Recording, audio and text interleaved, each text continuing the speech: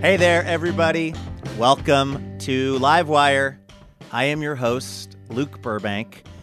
We are doing something a little different on this week's episode of the show. So when we record an episode of Livewire, we usually have a lot of extra stuff. And sometimes that stuff is really amazing, but it just doesn't fit into the 1 hour broadcast of the show.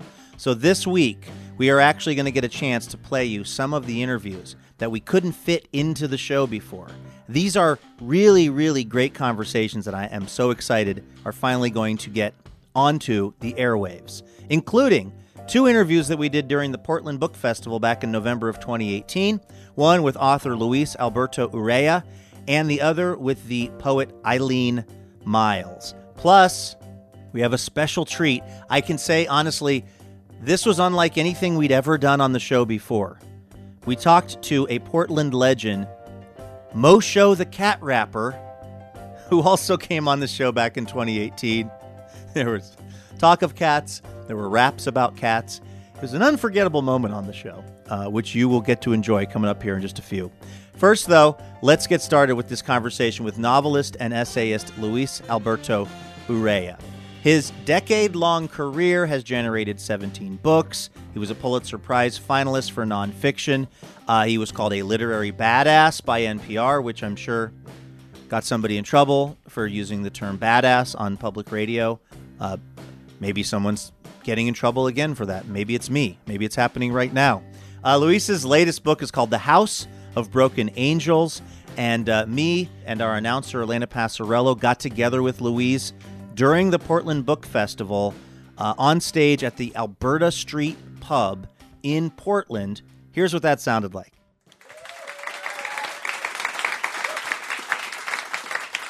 Luis, welcome to the show. ¿Qué pasa, Luke? Nada mucho. Or as my relatives would say, Luquecito. Ah, yes. Right?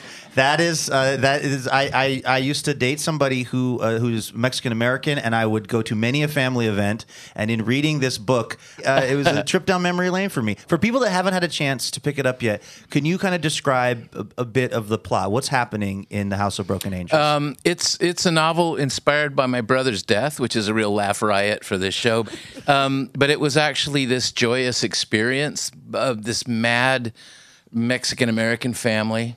And my brother was about to die of cancer, which is also, big laugh riot. But the kids decided to give him a farewell birthday party.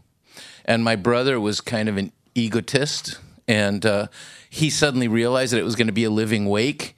And he could attend his own wake. And then he could sort of direct the wake, so force everybody to tell him how cool he had been while he was alive, so he could make a grand exit. And when it happened, it was I call it the Mexican Finnegan's Wake, right? Because you were around families like that. And in honor of that, still, I wear my patriotic taco pin. Yeah. But I saw a place in the Boston airport the other day called Burritos Without Borders. And I was like, you turn your back on the caravan for 3 days, and this is what happens. Look what happens. Gosh. A burrito without a border, That'd be no tortilla, so that'd be a mess. That'd be like an omelet. Tell them at Logan Airport, which is where I saw this. So all hell broke loose, and I like to tell audiences about it that it was every kind of Mexican you'd ever imagined and a bunch you'd never imagined. Everybody was there. And the new generations, the kids who had gone to college, and the older generations, and there are 122 children. Nobody knew where they had come from, little kids everywhere. And then Samoans showed up. And I asked my nephew, who's the Samoans? They're like, well, they're your cousins, man. I was like, hey, And I thought, this is the new Mexican family, which is an American family.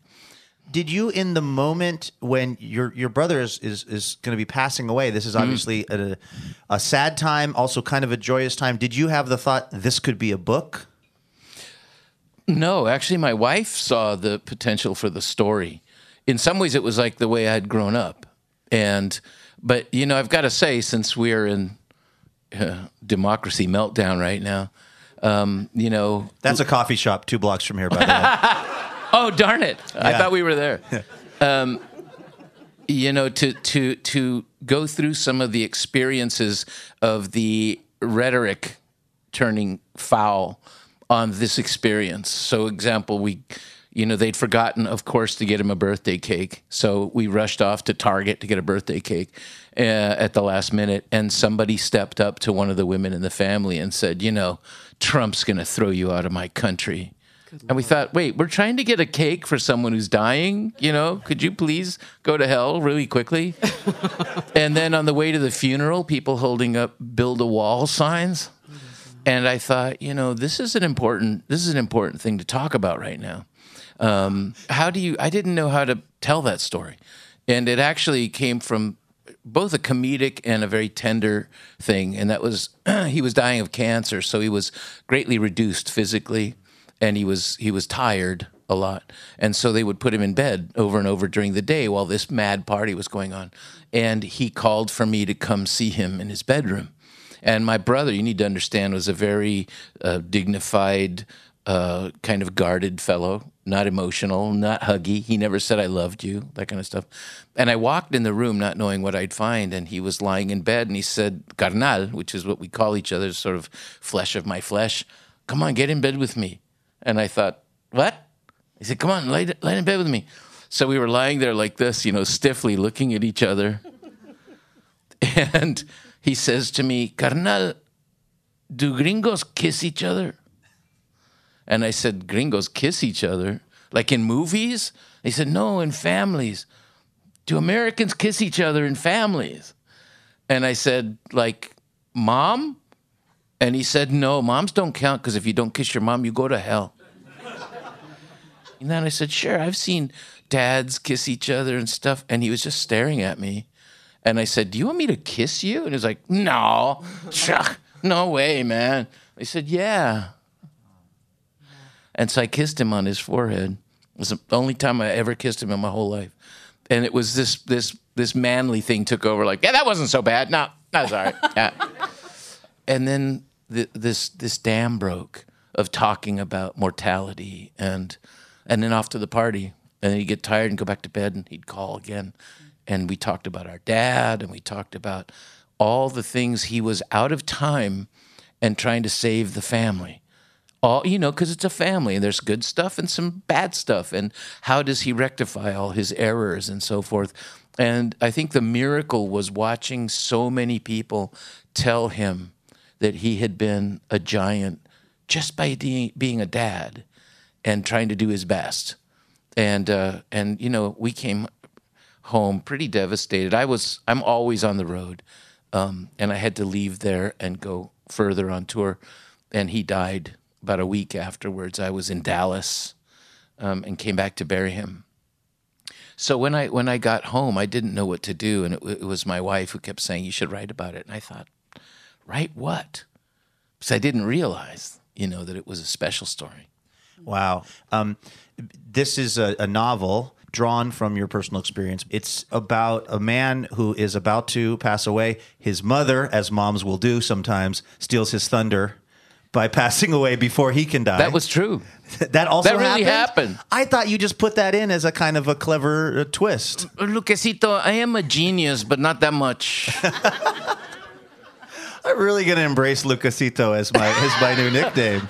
Is that sort of like Little Luke? Little Luke. Oh, I like it. Everything is little if you're, especially if you're speaking Spanglish. You probably remember, like, a cake is un pastel in Spanish, but on this side of the border is un cakey. And then the little old ladies would call it un quequisito. Yeah.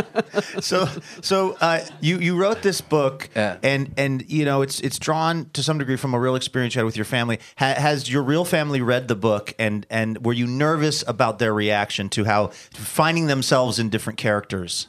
Oh yes. The family, I don't think, are big readers necessarily, and certainly not in English. The older generation. And one of my nieces was helping me. She's sort of the model for the character of La Minnie, who actually cared for her father like Minnie is caring for her father in the novel.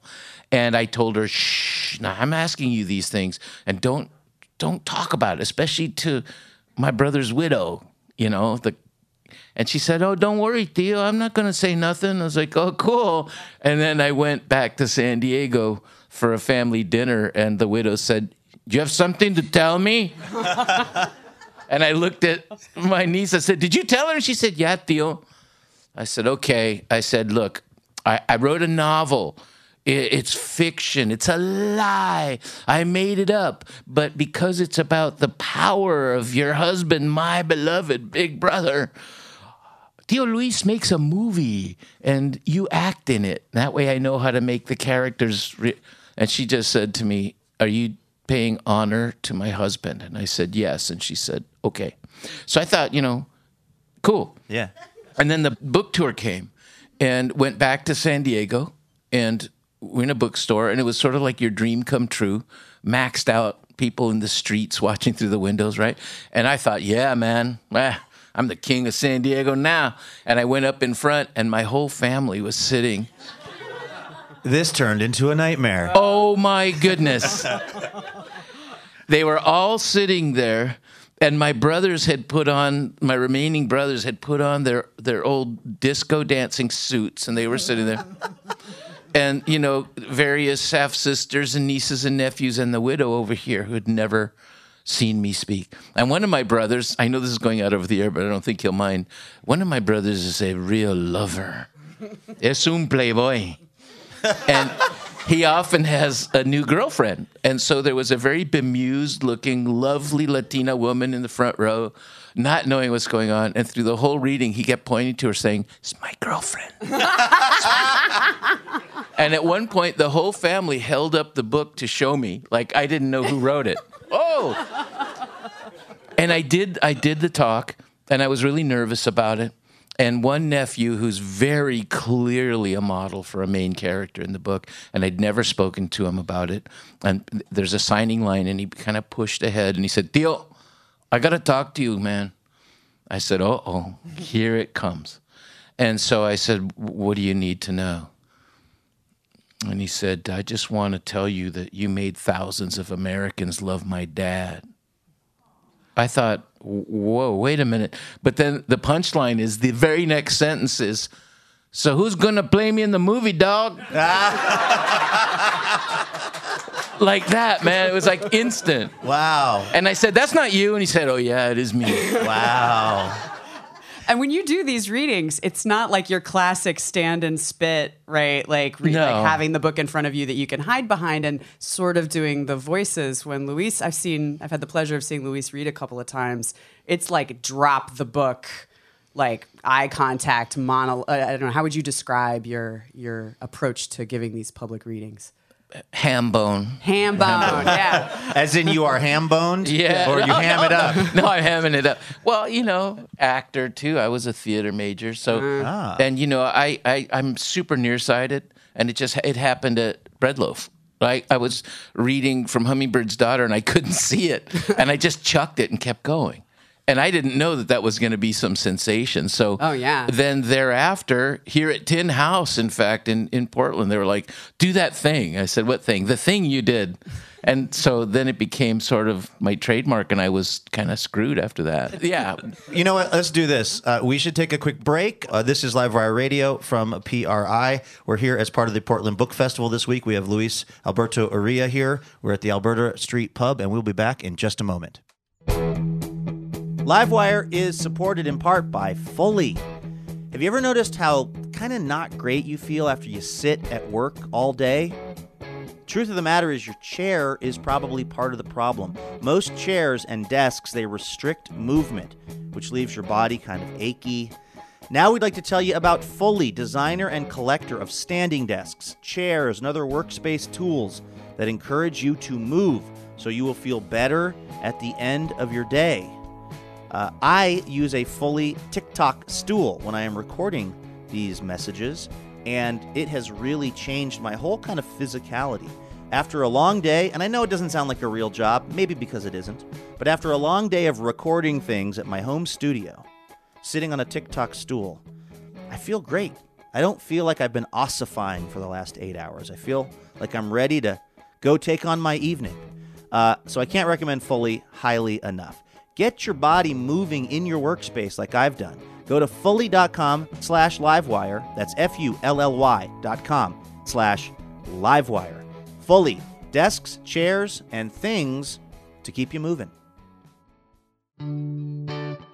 Welcome back to Livewire from PRI. I'm your host, Luke Burbank.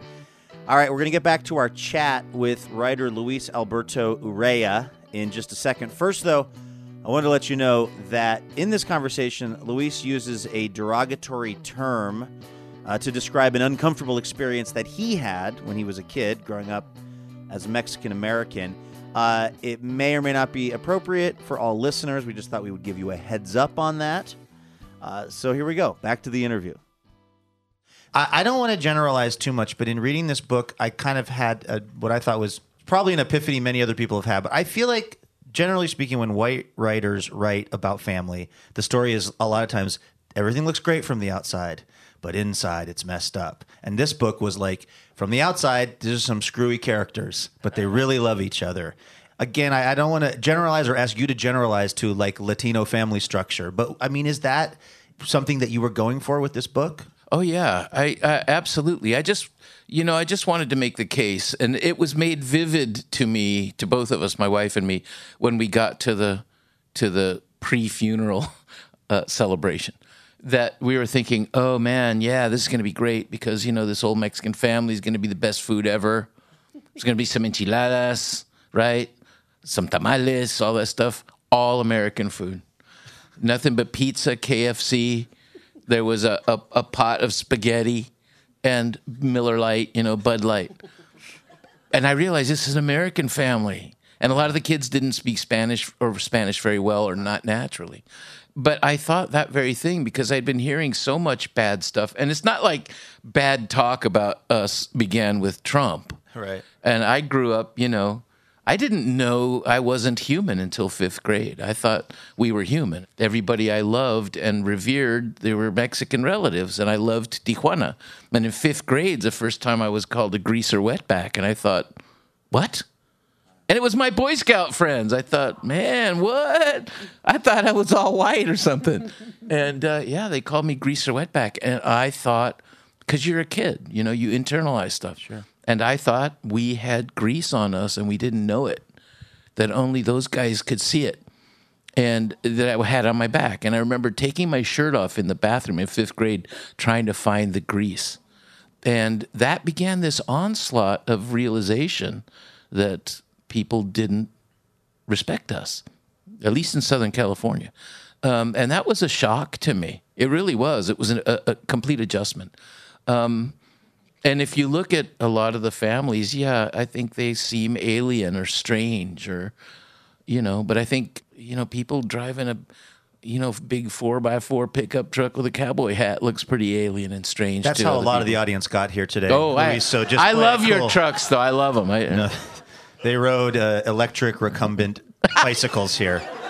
This is Portland. They kayaked the theater, which is weird. A wheeled kayak. Because we're landlocked currently. We're talking to Luis Alberto Urrea. He's the author of The House of Broken Angels. You are really fascinated with hummingbirds. It's come up in a number of your books, and it came up in this book. Aren't hummingbirds like a friggin' miracle?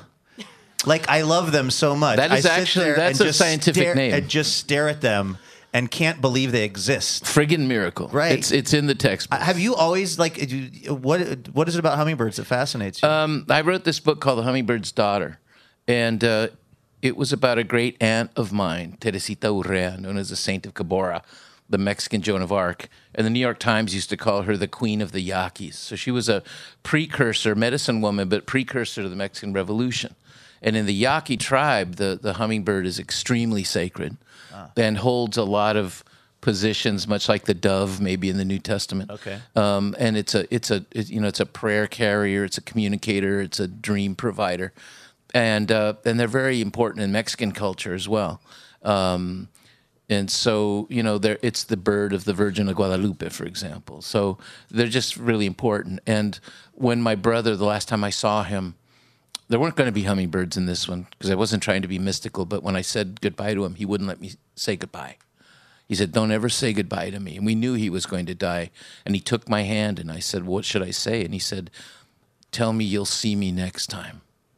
And then as I was leaving, he said, "Carnal, if you see hummingbirds, that's me." Wow. Luis Alberto Urrea, everyone. The book is The House of Broken Angels.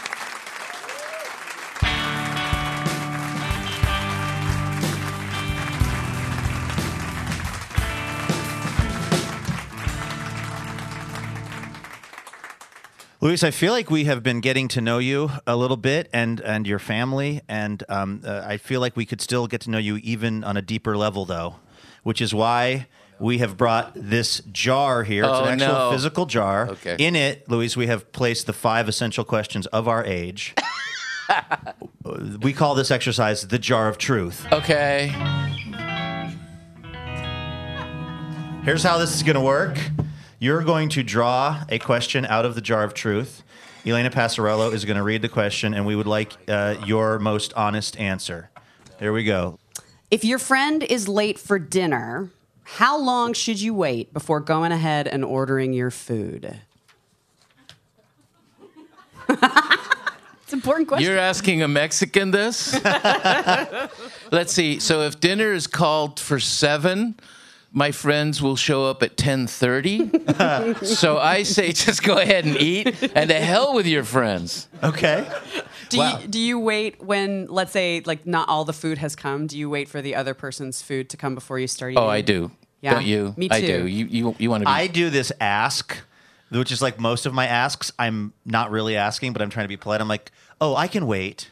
But then no one's ever said, yes, please wait. Because if they did, I'd have like half a piece of pizza in my mouth already. Like it's like the reach you do sometimes for your wallet. Oh, yeah. Like, Yeah. you ever want to see someone squirm and you know they're doing the ceremonial reach? Oh, Just yeah. let them actually see how far they get to Yeah, the yeah, wallet, yeah. to the card. They're like, when is this going to end? Yeah. And they go slower and slower. Right. They go through their cards. Maybe the American Express card. Yeah. Okay, actually, you know what? You handled that quite expeditiously. So let's have you grab another question out of the Jar of Truth.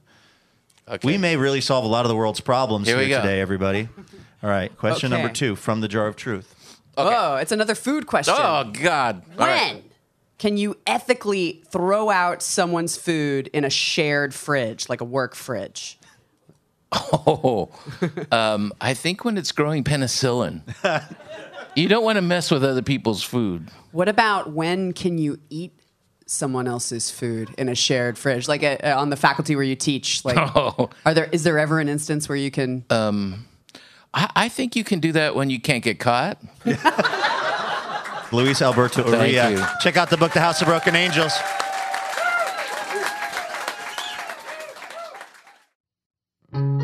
Sweater season is here, but before it's time to unpack the knitwear, Alaska Airlines suggests one more taste of summer. Alaska Airlines now offers low fares on nonstops from Portland to Maui, Hawaii Island, Kauai, and Oahu. Plus, included in that low fare is assigned seating, over 400 free movies and TV shows, and power outlets at your seat, in case your battery is low and the movie isn't over. Aloha, Alaska Airlines. All right, next up, we've got a conversation with Eileen Myles, who has had a very celebrated career as a poet, as a novelist, performer, and art journalist. Their most recent book of poems is called Evolution, and they joined us on stage at the Alberta Rose Theatre. This was back in November of 2018 as part of the Portland Book Festival. Take a listen to this. Eileen Myles, welcome to Livewire. Thank you. This book, Evolution, is amazing. I told you before the show, I tore through it and I was bummed out when it was done. I was like, can I just start texting you or something? Can we keep this conversation Right, going? This is like the beginning of a beautiful relationship. Yeah. Yeah. Just start reading it again. I'm Read very it backwards. Yeah. It has like satanic messages. Really? The other way. I went to a Christian school as a kid, and we were told often that there was backmasking, satanic messages in the music of AC/DC and Kiss and these bands. Uh-huh. And then the teacher, the Bible teacher, would play the songs backwards, and the messages were so boring. One was wine and women. If you played a certain song backwards, it would go, wine and women. Like, this is a very classy demon. A bad poet, too. You would know. Like, in reading this book, I felt like you were very present in the moment of writing these poems. There was a line that just stuck out to me for some reason. I loved it. You wrote in one of them, "My arm rests on a pillow, and that feels pretty good." Mm-hmm. Yeah. When you're writing that, is your arm resting on a pillow and it feels pretty good and you observe it? Totally. Yeah. I don't have any other material than what. I have no imagination.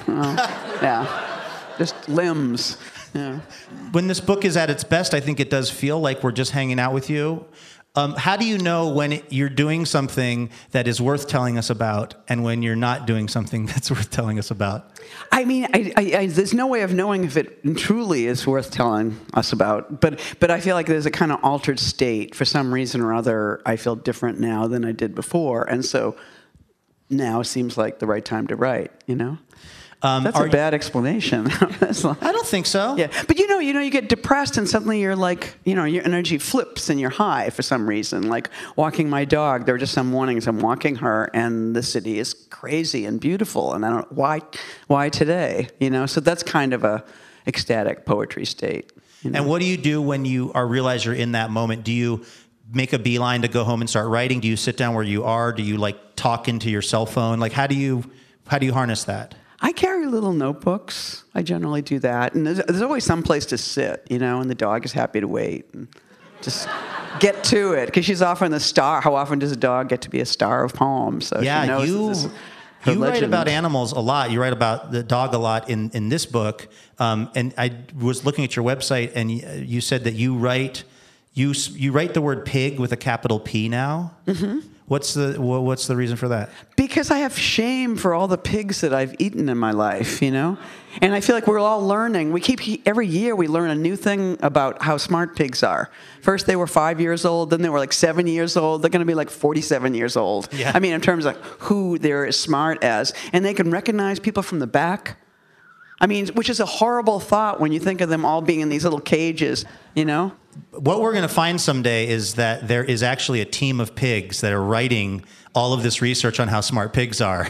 You're going to open a door right. and there's a room of them just typing. Right. Which is evidence that they're very smart. Which would be brilliant, exactly. Yeah. And hopefully it'll turn into a survival tactic. Yeah. We're talking to Eileen Myles. Their new book is Evolution. You are going to read from this. I am. Yes. At what point now? Yeah, could you? So I'm just going to read the best poem I ever wrote. Get it over with quick, right? Wow. What's the name of this piece? It's called The Baby. Okay. This is Eileen Myles on Livewire. The baby says to the old man, "Let's have a cup of coffee." The old man says, "Now you're talking." Eileen Myles, everybody.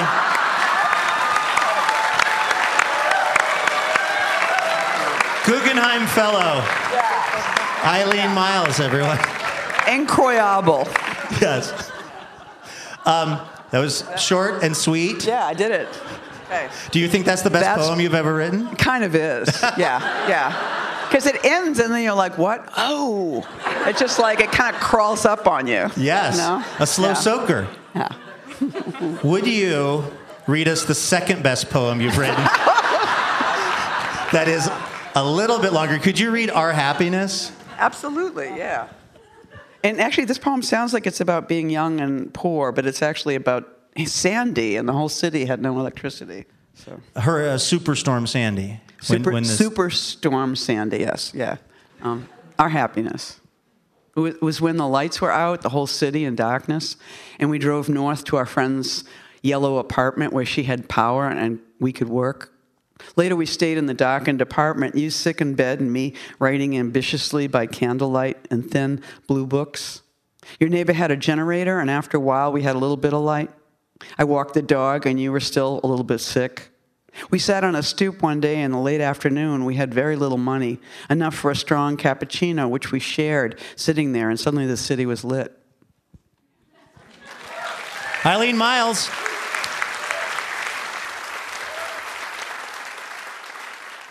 Something I wanted to ask you about, I think this might be a good chance to kind of educate some folks out there that aren't as familiar with the way that we're using pronouns these days. Your pronoun is they, them. Yeah. And can you explain kind of how you arrived at deciding that that's what felt more right to you? I mean, it sounded so wrong when other people were doing it a few years ago. I was like, that's not like intuitive. I said what everybody said. And then at a certain point, I started to think, well, sometimes I feel female, and sometimes I feel male. And then it just seemed like it was kind of baggy in this great way that you could be over here and that you could be over there, and that they just kind of held all that, you know? And it was just... it just seems sort of bountiful and full of choices, and so, and also it's like the devil, you know, and I didn't see that part coming. Okay, to be honest, everything basically is like the devil, yeah. But I think when I went to Catholic school, so I know all about the New Testament. So Jesus was given somebody to cure. The person had devils in them, and they, you know, so they were like exorcised. And so Jesus did what exorcists do, which is like, tell me your name. And Satan said, my name is Legion, you know? And that's it. It's sort of like the devil is many. The devil is a lot of people. The devil is they, them, the whole bunch of them, you know? Wait, the devil is using they, them now? I think that's the implication. It's like, if my name is Legion, then what do you call it? Like, it's they, right? It's not he Legion, it's they Legion. Right. Yeah, and I thought, I like that. To be a gang of devils. Right. But I'm trying to merge it with the old thing, because there is this thing where it's sort of like a bit of a thing of like trans versus lesbian, which is a false thing, but it's kind of there. So I kind of like to refer to myself as like a they lesbian. Yeah, it's kind of. Is that catching on, do you think? I know, it's a complete failure. I have no community now. Well, it sounds like the devil is your community now. So exactly. yeah, have a great time. Yeah. I heard you say that you love recording the audiobook version of your books, which, like, authors I've talked to almost never like that process. Really? Because you read your book for hours and hours in a recording studio. It can be tedious, but you like this. No, and you've got this one person across from you who you're like dying to amuse. Like, all you're trying to do is make the sound engineer laugh, you know? So I've had success with that, except like in New York, I had a sound engineer who I think was a performer who was just like, I'm not letting you have it, you know? And I was like, please, you know? So and they were pulling out a performance from you by being withholding? Exactly, yeah. But so maybe that was good too. That describes like 2 of my 3 marriages, by the way. Yeah. Oh. Do you think differently about your voice when you're working on prose than when you're reading poetry? And when you say my voice, do you mean literally the thing is talking right now? The sound of your voice, yeah. No, it's the same thing. It's jerkier. Poetry is jerkier. You know, you sort of like, it's like you sort of stop and start, and you're like a lot of like it's very they. Poetry is very they. Whereas prose is like it just goes on. The rhythm is big, and so you kind of, it's about breathing, more like breathing. And poetry, it's asking you to sort of stop and change. And it's like driving in New York versus driving in California. Well done. Yeah. Well done. And driving in New York is the most fun in the world. You know. You ran for president in the early 90s, right? Are you still running? Like, is this just a state of being? Yeah. Once you're a presidential candidate, you're sort of always alluded to that way. You're permanently running in a way. You can't stop it. So you've been running for president for the last 20 or so years, give or take? Exactly. And you wrote in this book, Evolution, you wrote an acceptance speech for becoming president. And I swear to God, whoever wins the next time around, when they give their speech, I'm muting the TV. And I'm going to play the audiobook of you reading this. Thank you. Yeah. So I was wondering if you would mind reading that. It's lengthy. Do you guys down for that? So here we go. This is Eileen Myles on Livewire. So first, I just want to say this feels incredible. To be female, to run and run and run and not see any end in sight, but maybe have a feeling that there's really no outside to this endeavor, this beautiful thing. You know, we don't have a single female on any of our bills. And what about 2 women loving, or even more? A lot of women, a lot of money. Is there a message I failed to receive that the face of woman cannot be on our money? And what about the house I just won, that white one? When I sit there, and if I sit there, and I got to tell you, I'm not sure I want to sit there. Some of you might remember my first campaign. Yes, that was back in 1992. Few men have run for 24 years. 25 by the time I stand and take the oath in January to serve my country. I did not quit. I stand here with you on this beautiful, rapturous day, sunny day in New York, to turn around, to look back and look at all that we've won. But I'm getting ahead of myself. Let's get back to that house, that White House.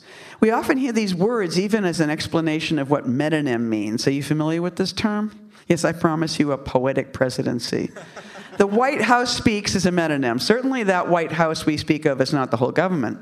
Like Fred Moten says, it is incomplete, but it has come to be a symbol of it. And I think two things. I think whiteness, I think of the whiteness of the house, and I think of houseness. It houses the government. Now that I have won, it offers to house me now. I now officially make that White House a homeless shelter. It is a complete disgrace that we have people without homes living on the streets of America. I have lived with them, not for long periods of time, but in the same way that I am the first president who knows what women feel because I am a woman, I am one. I have also eaten chicken with the homeless. I ate at the Bowery Mission, very rubbery, very chewy chicken. Those chicken were not happy when they lived, and they are no happier being chewed on dead at the Bowery Mission. And the chewers are not happy either, no. Here's the future. Good food at the White House for all the homeless in America. You know who the homeless are? They are military men and women who fought our pointless wars, who came home after each stupid, greedy war we have waged, and they got less. Is there a GI Bill for veterans of Iraq and Afghanistan? I'm not sure, but I don't think so. Can they buy a house? Who can buy a house? Under Myles, they have bought the White House. That is my gift.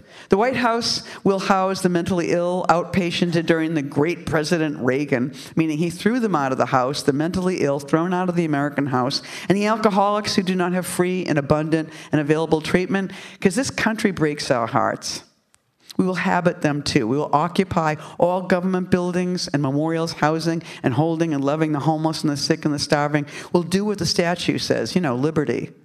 We will take buildings, we will build buildings, and our culture, our new America, will begin to live. Our government needs to be in the business of living, not dying. What else is a government for? The government will become more departmental and take you in, you and your wonderful needs. We'll start with the Department of Women. Obviously, to say women matter and do matter so much and a lot, we need a distinct place in the government to specifically focus on female concerns, which is parity mainly, reforming Congress so that if America is increasingly diverse in a number of ways, our Congress must represent those groups percentage-wise. That's smart, don't you think? So, if most of the people in America are female, so should be our government, right? America is not a department store. We want to do more in our country than shop online and at the mall. Let's face it, everyone is home shopping and yelling at each other on their computers. The malls are falling apart. The malls are pretty much gone. Let them go. We want to make real departments for who we really are, not shopping. We will be strong. Let's go out. We are out there now. We are on the High Line, yes. That's the way it works under Myles.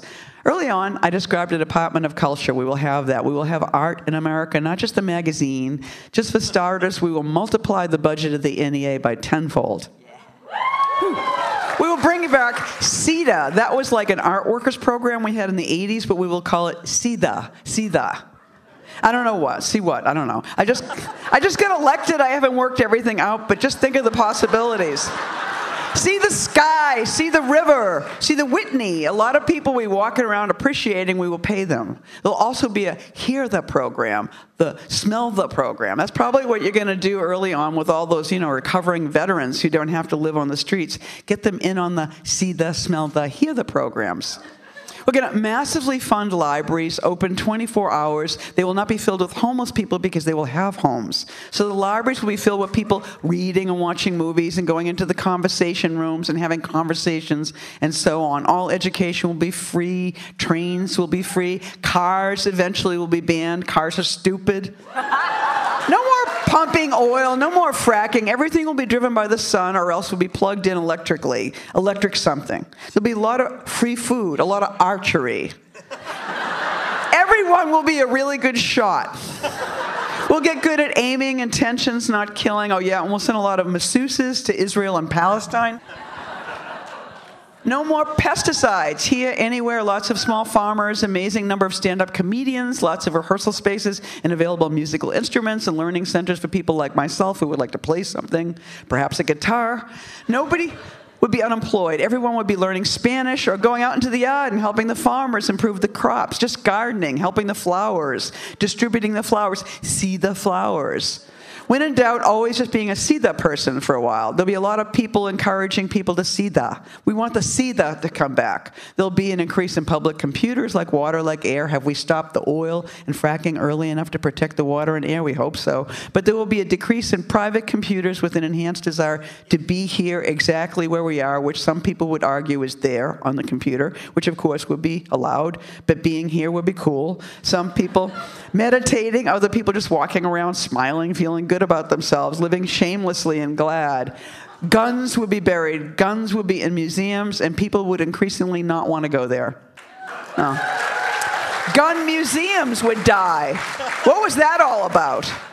Money would become rare. I would have a radio show as your president. Also, I might be on television. Also, I might want to talk to you. In the tradition of American presidents like Fiorello LaGuardia, the little flower, I would be President Edward Myles, the woman. Changing my name very often would probably be good. I would like that, and I would write a new poem for you each week.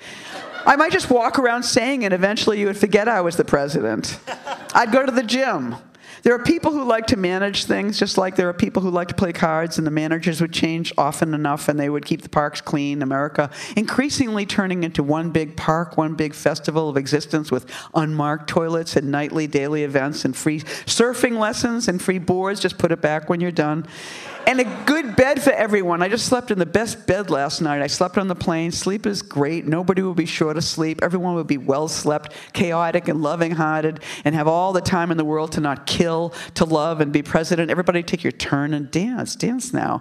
I love my fellow citizens. It's good to win. Thank you. I feel like I had a bad dream last night that like the head of the FBI decided to steal the election by making up about me because I am female, but that wasn't true. And we are really here undiluted, unmucked up, wide awake in America for once.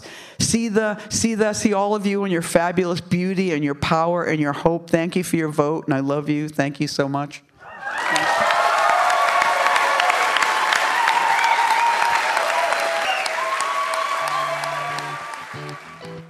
That was Eileen Myles reading their presidential acceptance speech from their latest poetry collection called Evolution. I can hear you Googling that right now, wondering who was that?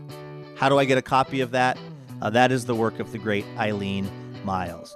We've got to take a quick break. I'm Luke Burbank. You are listening to Live Wire from PRI. Stick around. We'll be right back.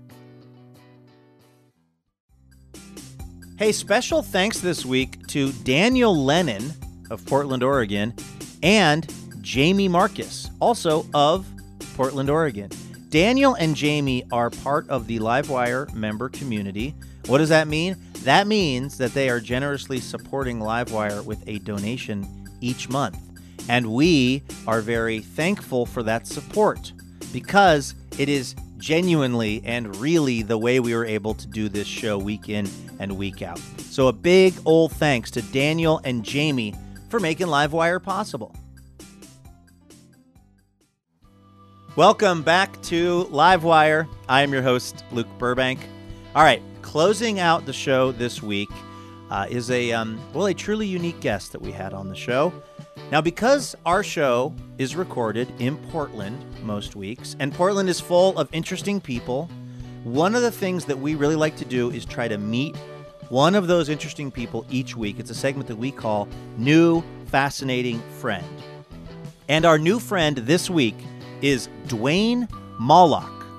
Dwayne has become an internet sensation because he goes by another name, which you are going to find out about in a minute. Take a listen to this.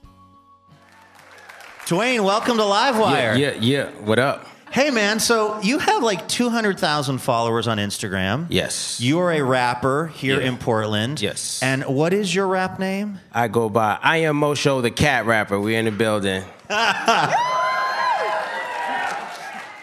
And you rap primarily about cats. My love for cat ladies and cats. Yes, I do.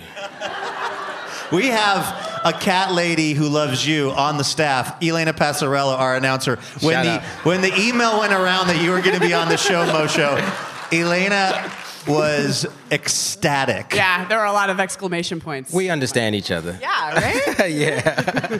How did you start rapping about cats? Well, for me, it was always about living my truth. I did know that I've never been like a hardcore guy. I've always been like a lover and stuff like that. So I knew two things. I knew I loved cat ladies. I knew I represented peace and positivity. And I also knew that I love cats. So I figured, why not rap about the things that I actually live?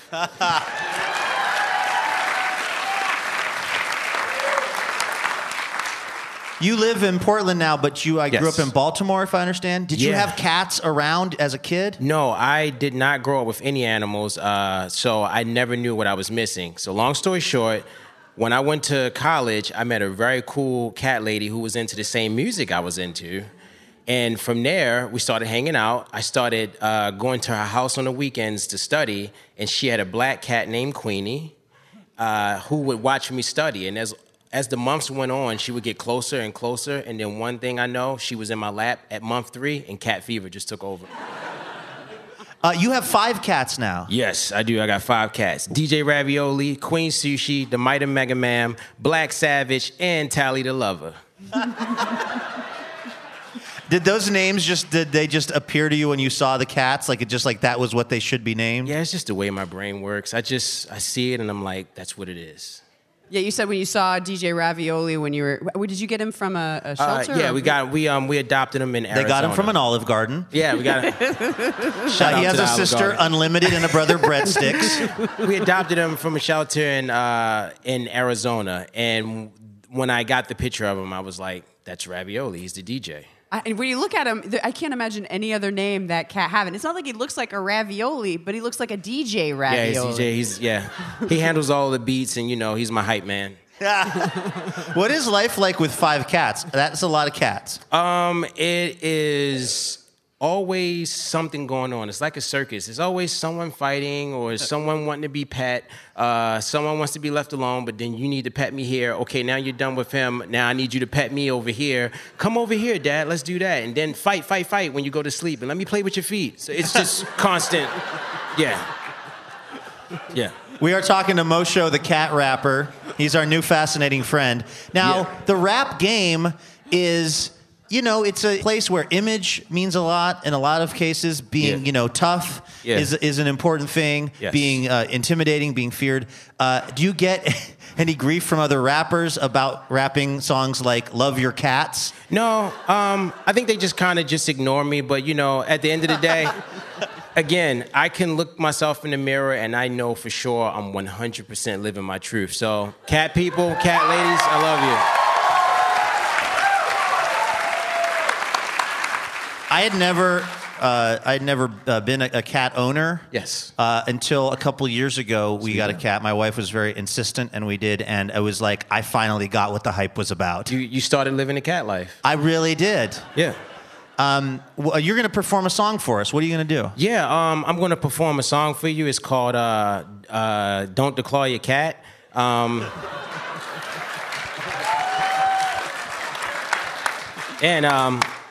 The reason why I created this, I had, a lot of I don't like to say fans, so a lot of my cat family, they like to send me messages. And one time they sent me a message of this cat who'd just been declawed. And pretty much when you declaw a cat, you're cutting off half of the fingertips. And he was swinging in the cage, and you could tell by every time he just went to lean on his front paws, he was like screaming in pain. Oh. And it really just got me riled up, and it just destroyed me. And that's why I created Don't Declaw Your Cats, to educate people, because when you don't declaw your cats, the claws help them balance, the claws help them stretch, the claws help them mentally and physically the best. So I wanted to explain to people that, is it really worth saving your new furniture just because you want to declaw your cat? I mean, they'd shred all of my furniture. I don't really care. I just care about the safety of my cat. So I want to educate people on not declawing. All right. This is Moshow The Cat Rapper, our new fascinating friend on Livewire. Yeah, so check this out, everybody. We're going to turn up in here. We need some audience participation. So check this out. I said don't declaw your cat. So let me hear you say, cats need their paws, so you better not declaw. Hit it. Y'all ready? We're going to get loud up in here. We're gonna tear this roof down. Portland, where you at? Make some noise! Okay, cats need that pause, so you better not declaw. Hit it! Cats need that pause, so you better not declaw. I got it, cats need that pause, so you better not declaw. Look, all the cat gang pulling up on y'all. Look, cats need that pause, so you better not declaw. Hit it! Cats need that pause, so you better not declaw. I got it, cats need that pause, so you better not declaw. Look, all the cat gang, check me out, look. Okay, way up in the field, though. Moshow, I'm for real, though. Heard you about the declaw, nah, I don't feel, though. Feel it in your soul, cutting off fingers, you so cold. Yeah, you talking, you love your cats, but I think that you should know. The claws help them balance, the claws help them stretch. The claws help them mentally and physically the best. I am Moshow, here to put it all to the test. The cat ladies can sleep, cause I'm here put them to rest. Look, I'm so hot, I be burning ya. Weren't ya? About to say you did it, cause the furniture. I don't wanna hear it, let my cat, he disappear it. If my cat, he claw it up, then he can get near it. I am Moshow, I don't care about that is Moshow the Cat Rapper. Check him out on Instagram at I am Moshow.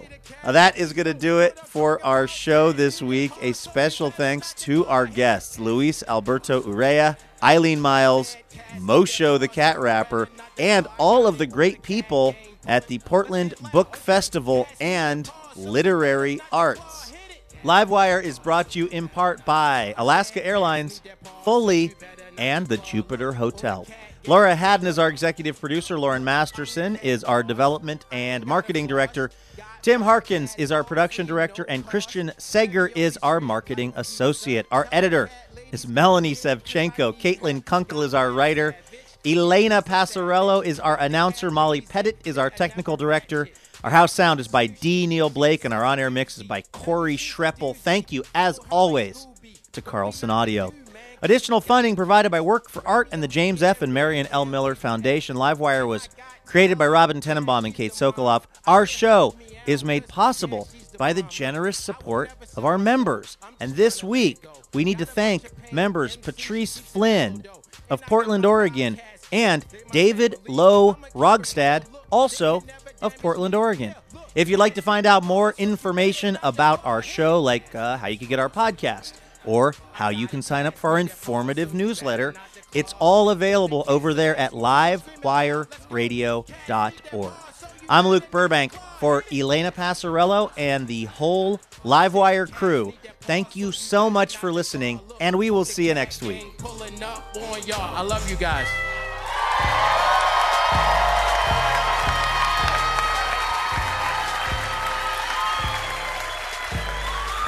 Yeah. We up in Portland, clear, no distortion, and everybody in this room is important.